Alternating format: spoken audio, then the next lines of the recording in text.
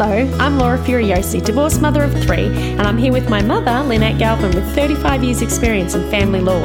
You're listening to the Divorce Course podcast. Through our candid discussions, we hope to help you through your divorce or de facto separation.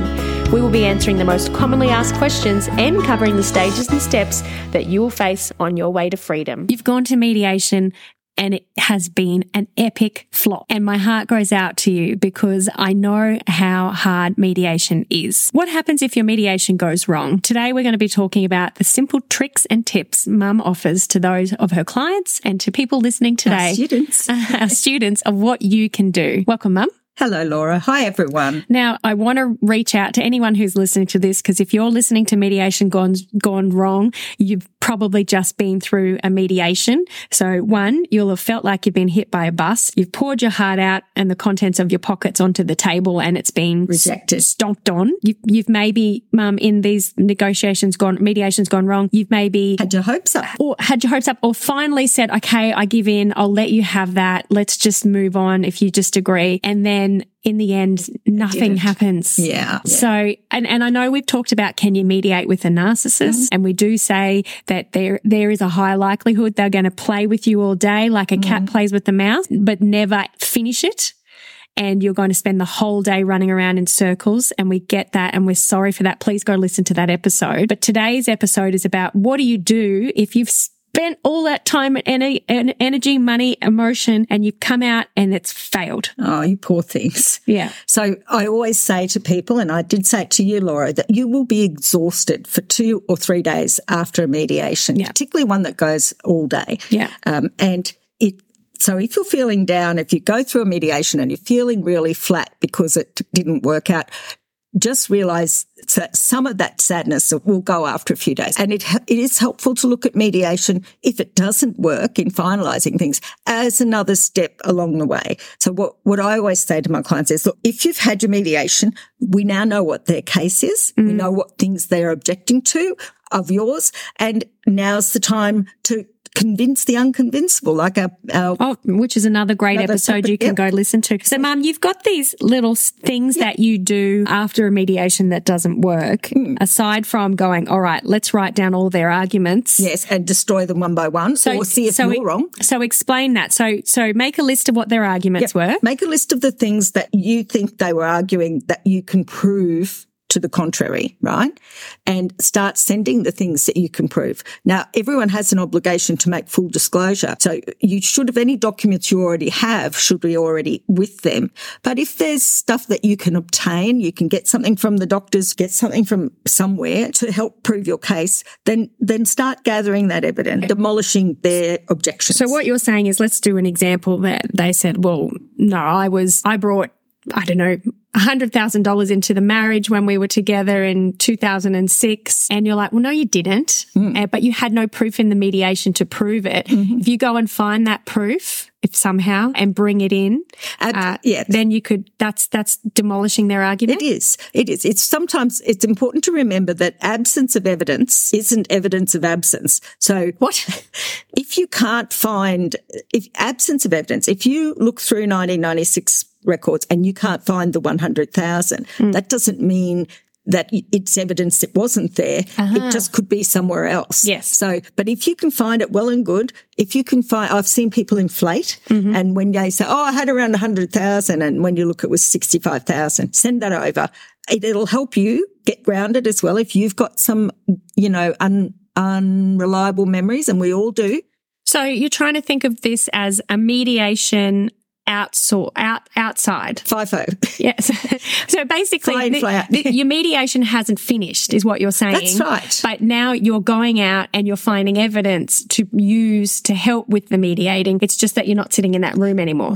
Look, to all intents and purposes, from the professional's point of view, the mediation is over. But for you, it's just allowed you to find out what their problems are with your proposal, and now you can start chipping away at them in preparation either for them to agree or for you to go, oh, I was wrong. So changing their mind or changing your mind. That's right. Or you might actually be ready for another mediation because you've knocked over those obstructions, those wrong ideas that one or other of you had. That's one trick. What happens if there wasn't any dispute? There was no lies or anything. They just, at the end, you negotiated back and forth all day long, and then at the end they just go, "Oh no, I feel like I've been railroaded. I'm just not gonna sign it." Yes. Once you finally agreed. Yes. So what do you do then? Okay, so I would immediately put an offer to them on the terms that you already sent. Remembering everything you're doing in mediation is not allowed into evidence. You can't show the court, can't attach it to an affidavit. So it's all confidential. But an open letter of offer, call it a call-to-bank offer under Section 117C. And you can listen to that episode. Yeah, listen to that episode and talk to your lawyers, because if this offer is accepted, you're stuck with it. So this is the similar feeling as to preparing your orders to send to the other side, where we say, go and see a lawyer, because this sort of general education won't be right in every case for you guys, but it gives you some options. So get that offer over. Say it's a call-to-bank offer under Section 117C. After you've seen a lawyer. After you've seen a lawyer of the Family Law Act. And then the risk for them then under Section 117C, which is the costs legislation, if they don't accept the offer and the court makes an order ultimately where you do as well as that offer or even better, and they do worse than that offer or the same as that offer, then you can say to the judge, Your Honour, we're only here today and I've only spent my extra $30,000 in costs because this person wouldn't accept my reasonable offer back in March, whatever year. And the court can then look at that. You can't do it before the court's made a finding, and the court can look at that and go, you're absolutely right. So that then they may order them, there's a discretion to pay costs for your costs, and there's usually from the date of that offer. So that makes them having to pay their lawyer's costs and your costs from that day. So it really makes a person sit down and pay attention. So if you make that offer, their lawyer's going to have to say to them, look, mate, if you don't accept this, there is a chance that you could end up later paying legal fees. So make sure you're really certain. So that might take out any of those people that are just doing it just to be horrible and just want to keep fighting and they don't want to let go. I think you've described some lawyers, though.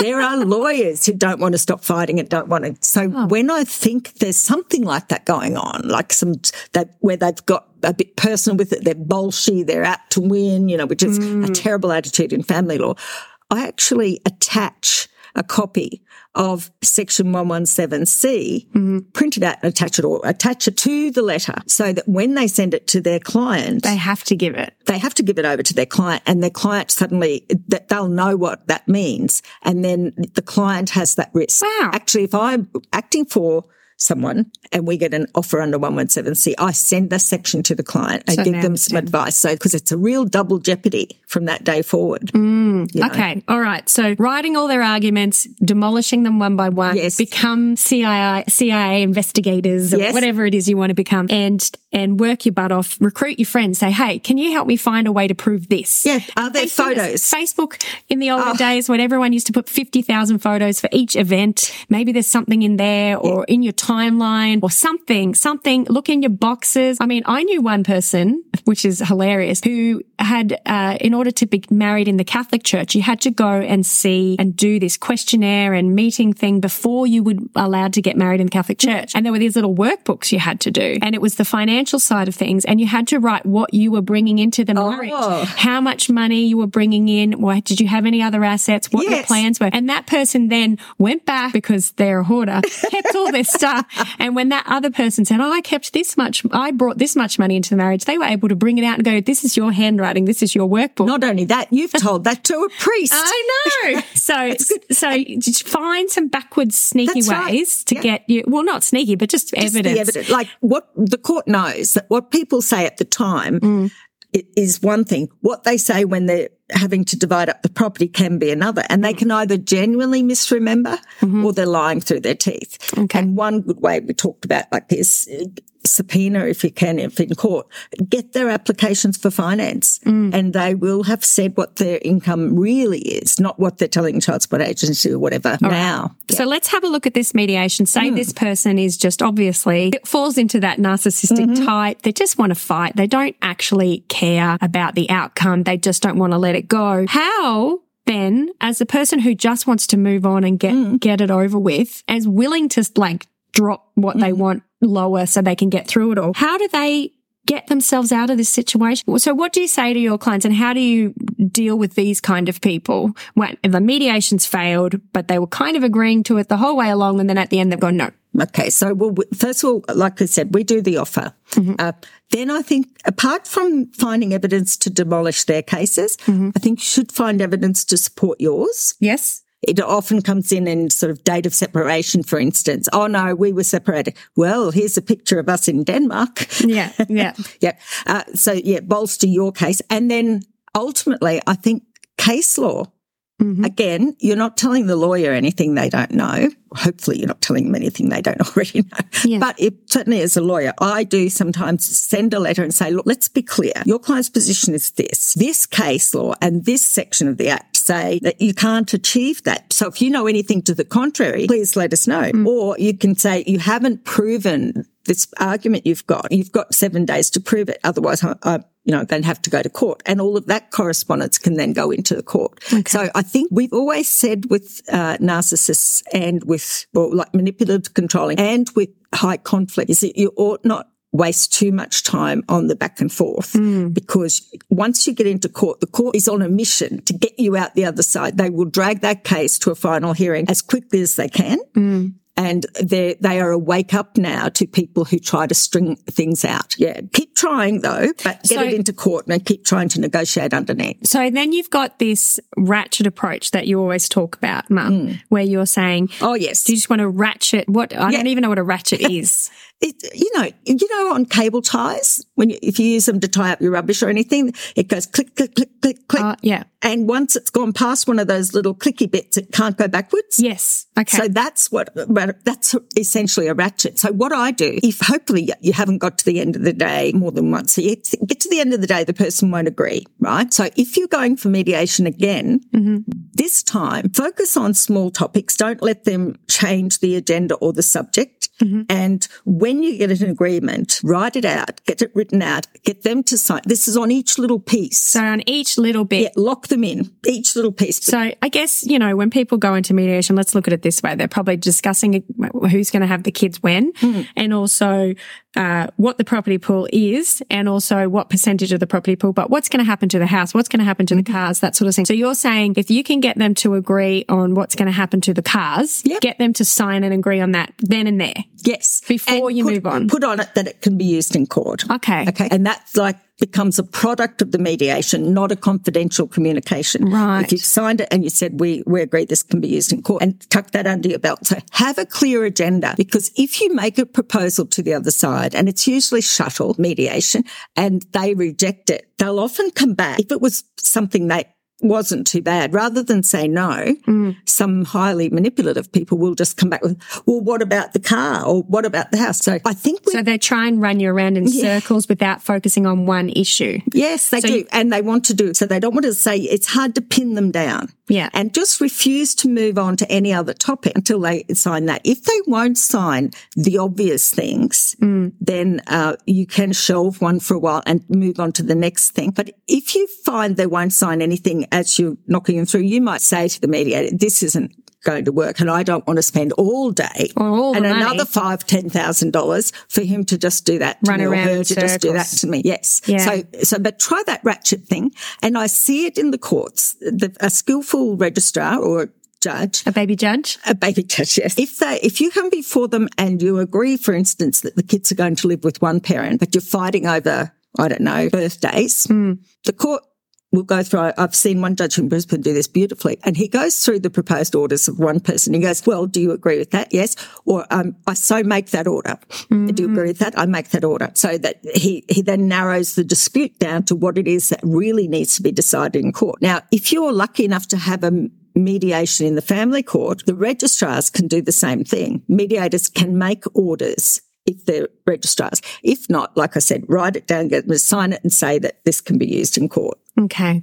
So that is, if you are listening to this and you haven't gone to mediation yet, or this is going to be second or third round of mediation, which can happen, then definitely, consider doing that approach. What about, a lot of people ask, should we be doing children's and property at the same time? Do you find that people can get through both things in a mediation? It just depends who they are. Right. And bear in mind that a children's mediator has to have particular skills.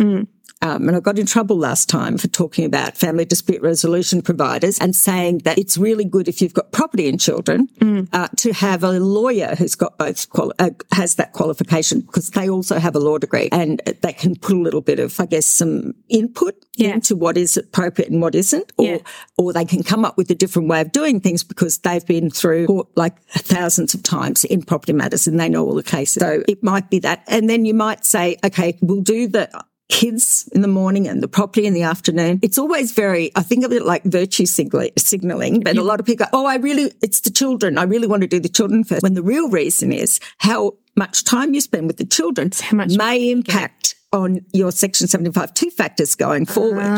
Yes. So, and Section 75 2 factors is if you've got the kids more, then you've got then you might get more. Do you find that happens a lot? So they have to figure out what the kids' situation is first? I think it's in the back of nearly everyone's mind when they negotiate. And I think that is the source of a lot of the 50-50 claims, particularly by people who normally wouldn't spend anywhere near that much time with the children, who hasn't spent that much time. Are you allowed to say it's obvious you're just doing this for the money? Could the judges have a code word for, this person who's never been interested in the kids is now doing it for the money? It's not a submission you can make to a court, and it's not going to change your ex's mind if you call them out on it. But between just us. Yes, and every other thousands of people that listen. Yes, Mum. And the judges and the... I hope the judges don't listen to this. But between us. Between the professionals in family law. And you guys who are semi-professional now, I guess, educated semi-professional. Mini lawyers. I heard working in the family law space. Working in the family law space, yes. That is, if I hear someone start talking about how many nights a child will spend at what home, that triggers me, because I don't know if it's still the case, but it used to be that the number of nights determined the percentage of care. Right. And, they were hell-bent on getting that percentage up equal to yours and getting yours lower so they didn't have to pay. So if nights is a big clue for me. Yes. And then what about judges? I don't know what judges think. Damn it. I actually, sometimes I really don't know what judges think. But I suspect they're all my vintage and not all of you. Sorry if any of them ever listen. I'm probably older than most of them. But, if you've been around the traps for a while, that night, no one talks about nights with kids.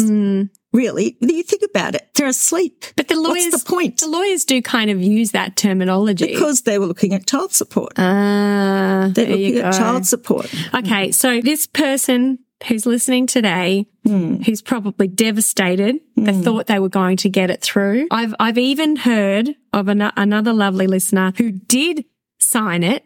They had a heads of agreement. Yes. And then they got a letter from the lawyer, and she was on cloud 9. It's over. Yes. It's finally finished. And they're like, no, we've changed our minds. How can you stop that from happening? You could find us on Instagram, Facebook and TikTok. We're there waiting for you right now. If you want to get more out of the Divorce Course, all you have to do is go to the Divorce Course podcast at Facebook or TikTok, or the Divorce Course on Instagram. There we share bite-sized pieces of information and bite-sized inspiration and motivation to help you through this difficult time. Come and join our community and let us know you've joined. We'd love to see you there. And then they got a letter from the lawyer, she was on cloud 9. It's over. Yes. It's finally finished. And they're like, no, we've changed our minds.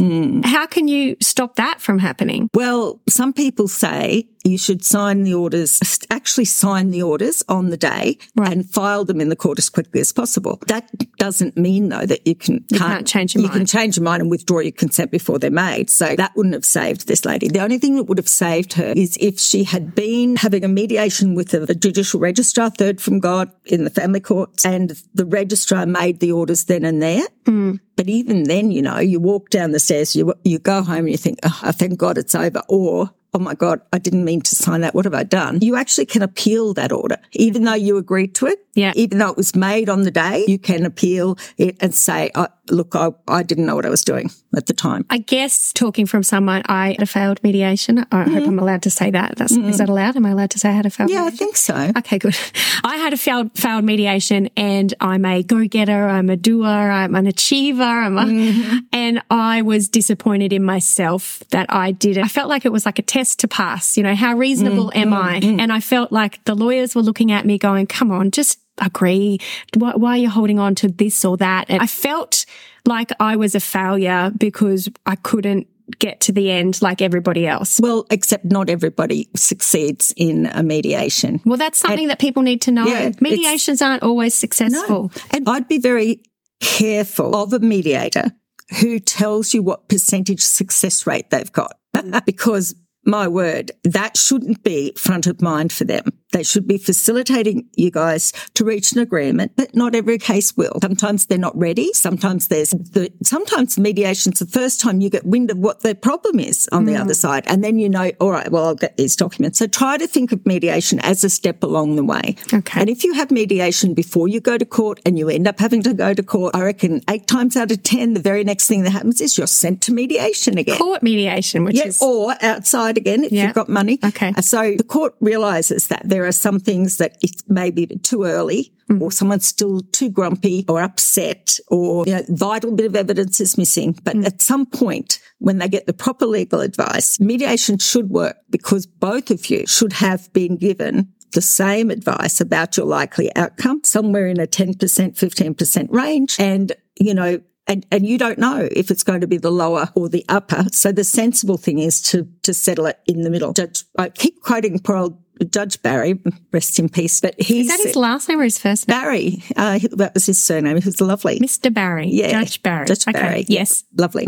And he used to say, you only end up in the family court if one of you is unreasonable. It doesn't take two. Even if it's just one, you will end up in court. And I think it's really important to think of it as a roller coaster, not a stepping stone, because we're not skipping through the tulips here. It is a roller coaster because your tummy will be full of butterflies. As you're getting into it, you sit down, you start getting it, then you get frustrated and annoyed. And then all of a sudden it's a big drop at the end. Are they going to sign? Are they going to agree? Are they not? And then up again and down again. So it is a roller coaster ride. It is. And you get wobbly knees no matter whether it's case. And like our poor other listener who they got their agreement, they walked out, they were happy, they told everyone, and then it's got back in again. So, try and rein in your expectations. I think that's the best thing you can do to limit the roller coasteriness of it. I think so. I think if you've got a plan A and a plan B and know what you're going to do, okay, before you go in, I really, really, really hope it's going to settle and I'm going to work my heart out and I'll probably have to compromise a lot. I hope this is going to work. But if it doesn't, then this is what we'll do tomorrow or Wednesday when I've stopped being so exhausted or,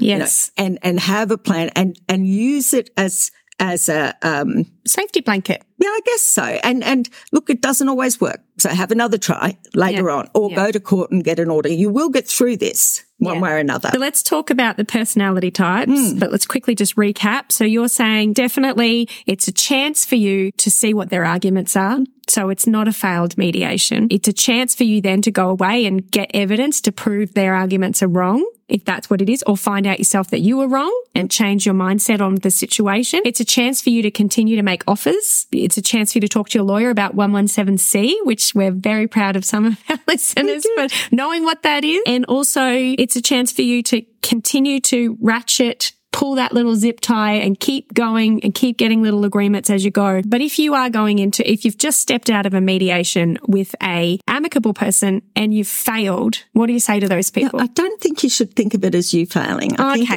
think the mediation failed at that time. Yeah. And you can build on that. See, it's mindset. We didn't fail. People don't fail.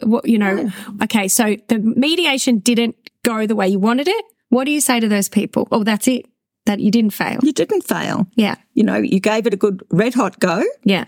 We now know what we're dealing with. Yep. On the other side, we can now say to the court, hand on heart, you've made every step, every genuine attempt to settle it. And then you can know that if you go to court, it's because you had to. And it will nevertheless, whenever, you know that old saying, there's an app for that, there's an app for that. Everything that can go wrong in a relationship, I'd like to say, the court has a reaction, has a response, has a way to deal with these sort of recalcitrant issues that might seem completely mysterious to you. But the courts go, oh yes, we've seen that before. We've seen that before. And this is what we do. Okay. You know, so even if you don't know what might happen next, even if your lawyer's not clear on what might happen yet, there's always a way. Now, definitely listen to the court conveyor belt. Yeah. That episode will help you a lot. And also the pre-action procedures that we've got an episode on that. And there's some steps that you can continue to take after mediation. What about an avoidant? So you've gone to mediation with your avoidant ex, or you're the avoidant one, and the mediation has not gone to plan, and you've come out the other side and you haven't settled. What can you say to those people? The one thing about that,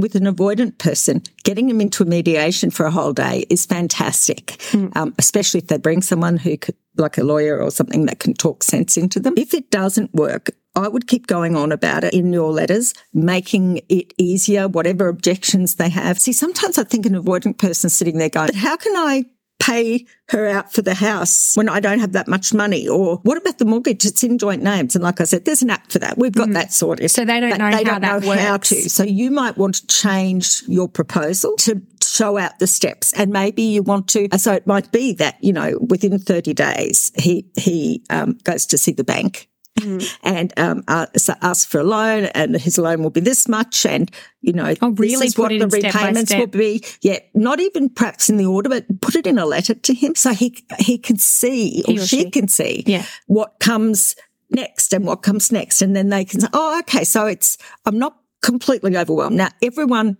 who's going through family law is overwhelmed at some point. At some point, it's like, oh my God. Yeah. And so for an avoidant person, I think it doesn't clear up much. It stays, oh my God, and they just can't deal. So by doing those little steps and giving a timeline, and maybe if you're still reasonably amicable with them, you can help them with things, or recruit family or friends, or make appointments for them that they can just have to go to and do each As long as that's not coming across as post-separation abuse. No. It's got to be friendly. If they say, please don't do that, and you go do it. Well, you don't know. Absolutely don't do that. But no, if you lay out a map for them. You're probably right, because sometimes, like I remember, you know, thinking, how are we going to untie all of this, like all this financial stuff? It's too hard. I just won't do it. I'll just stay. Yeah.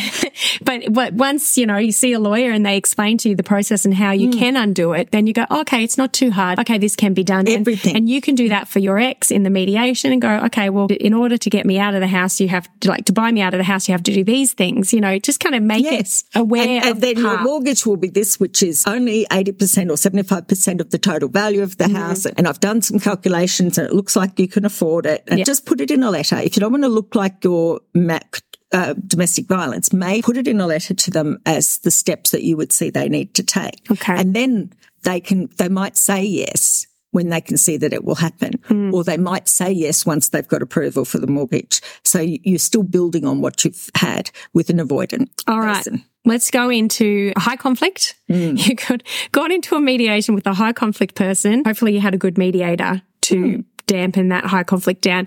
They've come out without the settlement that they wanted, and they know they've got to keep going. What do you say to those people? Okay, so with high conflict, they will have definitely flagged what their issues are. And funny enough, they'll try and think of things that you would never agree to. Oh, gosh. And I want that big mirror from the lounge that's got a TV in it, or whatever it is. And so, or they might want something that they think is precious to you. And after you come out of the mediation, you might have said, no, I can't do that. After you've come out, you thought, oh, darn it, I can buy the same thing secondhand on Facebook for something. So with the high conflict person, you know what they're going to argue. Try and give it to them if it's not going to kill you to do it. The problem with high conflict is if you've come out of a long relationship where they've like bullied and pressured you all the way along and everything's an argument and you just give in, all right, we'll go there. All right, we won't go there. When you come out of it, because it is kind of a DV situation and you've been apart from them for a while, you go from doing anything they want just for peace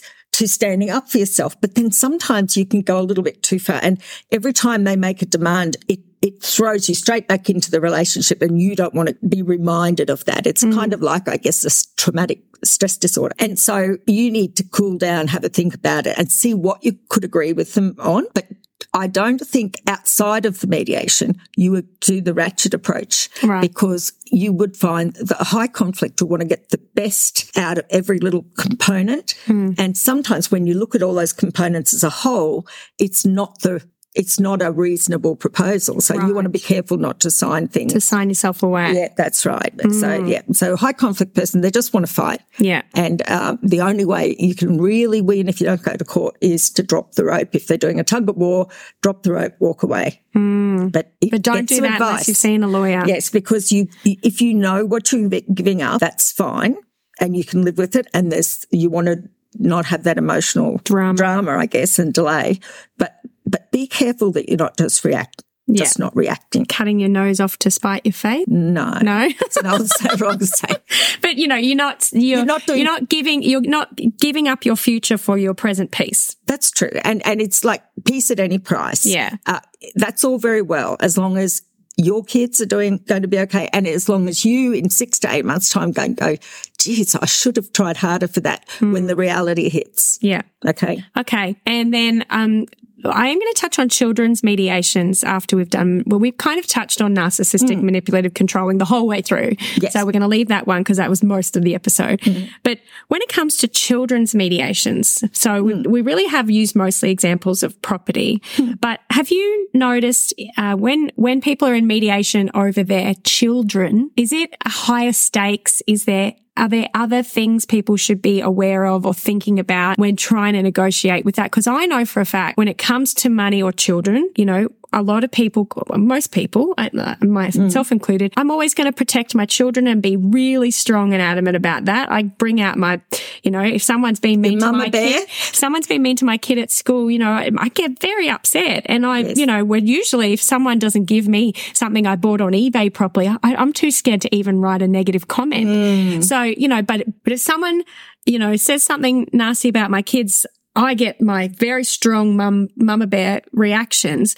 And I would say in a mediation, but when it's with money as much, I'm not so much. I'm like, yeah, okay, whatever. So when people are in mediation, what happens then, Mum? Like is children's like a really high emotional stakes more than anything?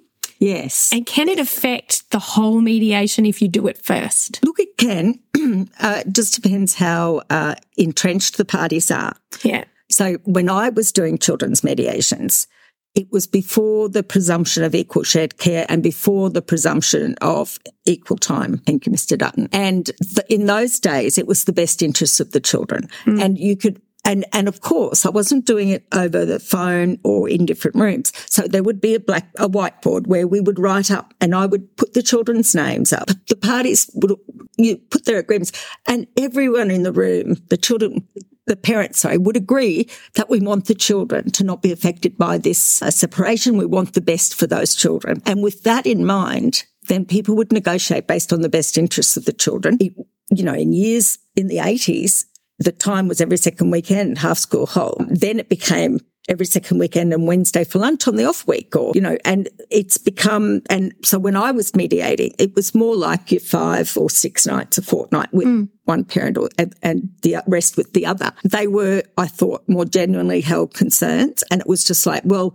what if, will you take him to soccer when you're with him? Because that's why I want him there tonight. Yeah, I'll take him to soccer. Oh, well, in that case, and we can have a genuine discussion. I really worry about the way it's going now where people come in with this 50-50 mindset. And what's bizarre is they'll come in and want 50-50 shared care for all the children without taking into account each child's individual needs.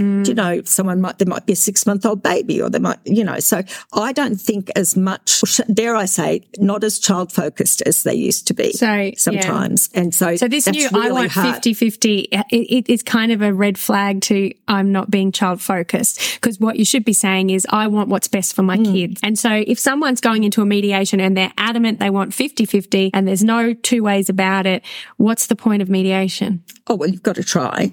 Okay. And have you seen people come in adamant they want 50-50 and then change their mind? Not very often. So, but you've still got As a lawyer, I haven't mediated these ones. I think that Here's what I think it is. Okay. I think years ago, remember the term unfit mother? People still say it like it's around since the dinosaurs. Yes. But when the parties separated, if the mother didn't have the kids most of the time and the father every second weekend or something, people would say, what's wrong with her? Why hasn't she got the kids? Now, since 50-50 has come in, like equal shared care, some men are thinking, if I don't have them equal, everyone's going to look down at me and wonder, what's wrong with me? So there's those sort of psychological and perception issues, I think, and they don't want to tell people they don't have, or when they think people might say, oh, he's only got them on the weekends. What's wrong with him? He's less than this other person. And I think maybe that's a competition thing. Well, I guess for a woman or a man now, if they've only got them, they go, well, what's wrong? What happened? Why? Or do you not like children? So what you're saying is people are going into these mediations now thinking about how am I going to look to other people when really we need to look into ourselves and go, forget that. We made the choice to get together. We made the choice to have children. It's now we have to make choices for them, not for us. That's a big, hard pill to swallow for anybody. It really is. It was a big change of mindset for me in the 80s, and it must be a big change in mindset here, particularly if the other person's been spectacularly invisible and unhelpful as a parent, but they were the ones that played with the kids like that. There are a lot of people who think the other parent probably can't parent them properly. Yeah. He wouldn't know when to take him to the toilet. She doesn't know what he eats, all that sort of stuff. So, and that's where the court says, look, you're both the parents of the children. Don't ask us to pick the best parent, like that sort of thing. You're both, as long as you're both good enough parents. So the court doesn't go, well, you're the better parent. You should have them longer. Yeah. They don't do that. They don't know who's the better parent, right? Laura. If it's things like brushing their teeth, making sure they've got a jumper on when they go outside, that doesn't go to the court. So the court can only operate on what they see. And basically what they see are your respective arguments for why you should have this time with the children. And the court will... And the children's opinions. And the children's opinions if they're old enough. And the court and the report writer will normally see straight through someone who is not child-focused, and they say it. Right. They say they're the report writer says they're not child-focused. As far as I can see, they'll more gently maybe they say this person was more focused on them and their needs than the children's needs. Therefore, they should spend time with the other parent more. Yes. So I guess if you're listening today and you went to a mediation and you've got a person on the other side who's disingenuous about this 50-50 approach to the childcare, you've got that hope that maybe you can have a family report in the future and they can pick that up, or it comes through in your affidavits, etc. Yes, and also the law is changing. Okay. So at the moment, it's a presumption of equal shared care, which is also the wrong way to put it, because, it means then that if you don't have equal shared care, there definitely must be something wrong to rebut the presumption of equal shared care. So I think that's why they fight so hard. Right. But the law is changing and that presumption is going. And then I think it will go back to a better focus on the children's needs. And we're going to be doing a whole episode on those changes. We're very excited about them and hopefully they will help you. And if you are going through a mediation, and particularly about children, I can understand how gut-wrenching it is because they're your babies. Even if they're older, they're your babies. So we know the emotional stakes are so high. So we send our love to you, and we hope that if you're listening to this and your mediation failed, even if it was property, don't be disheartened. It is a stepping stone or just another dip in the roller coaster. Yeah. Go and listen to our how to mediation mindset. No, that's a module. What's it? Convincing the unconvincible. That might give you a help as well. So sending our love. Thank you, Mum, so much for your knowledge. Hopefully we haven't offended anyone. But, oh well, hopefully we've helped a lot of people. We haven't deliberately offended anyone. And sending our love. Sending our love. Sending our love. Thank you. If you found this podcast helpful, we'd love it if you could rate, review and subscribe. By doing so, you are spreading the word to help someone else just like you. Lynn would like to remind you that this podcast is general advice only, and you should always get legal advice in relation to your particular situation. And remember that the Australian laws may have changed since recording.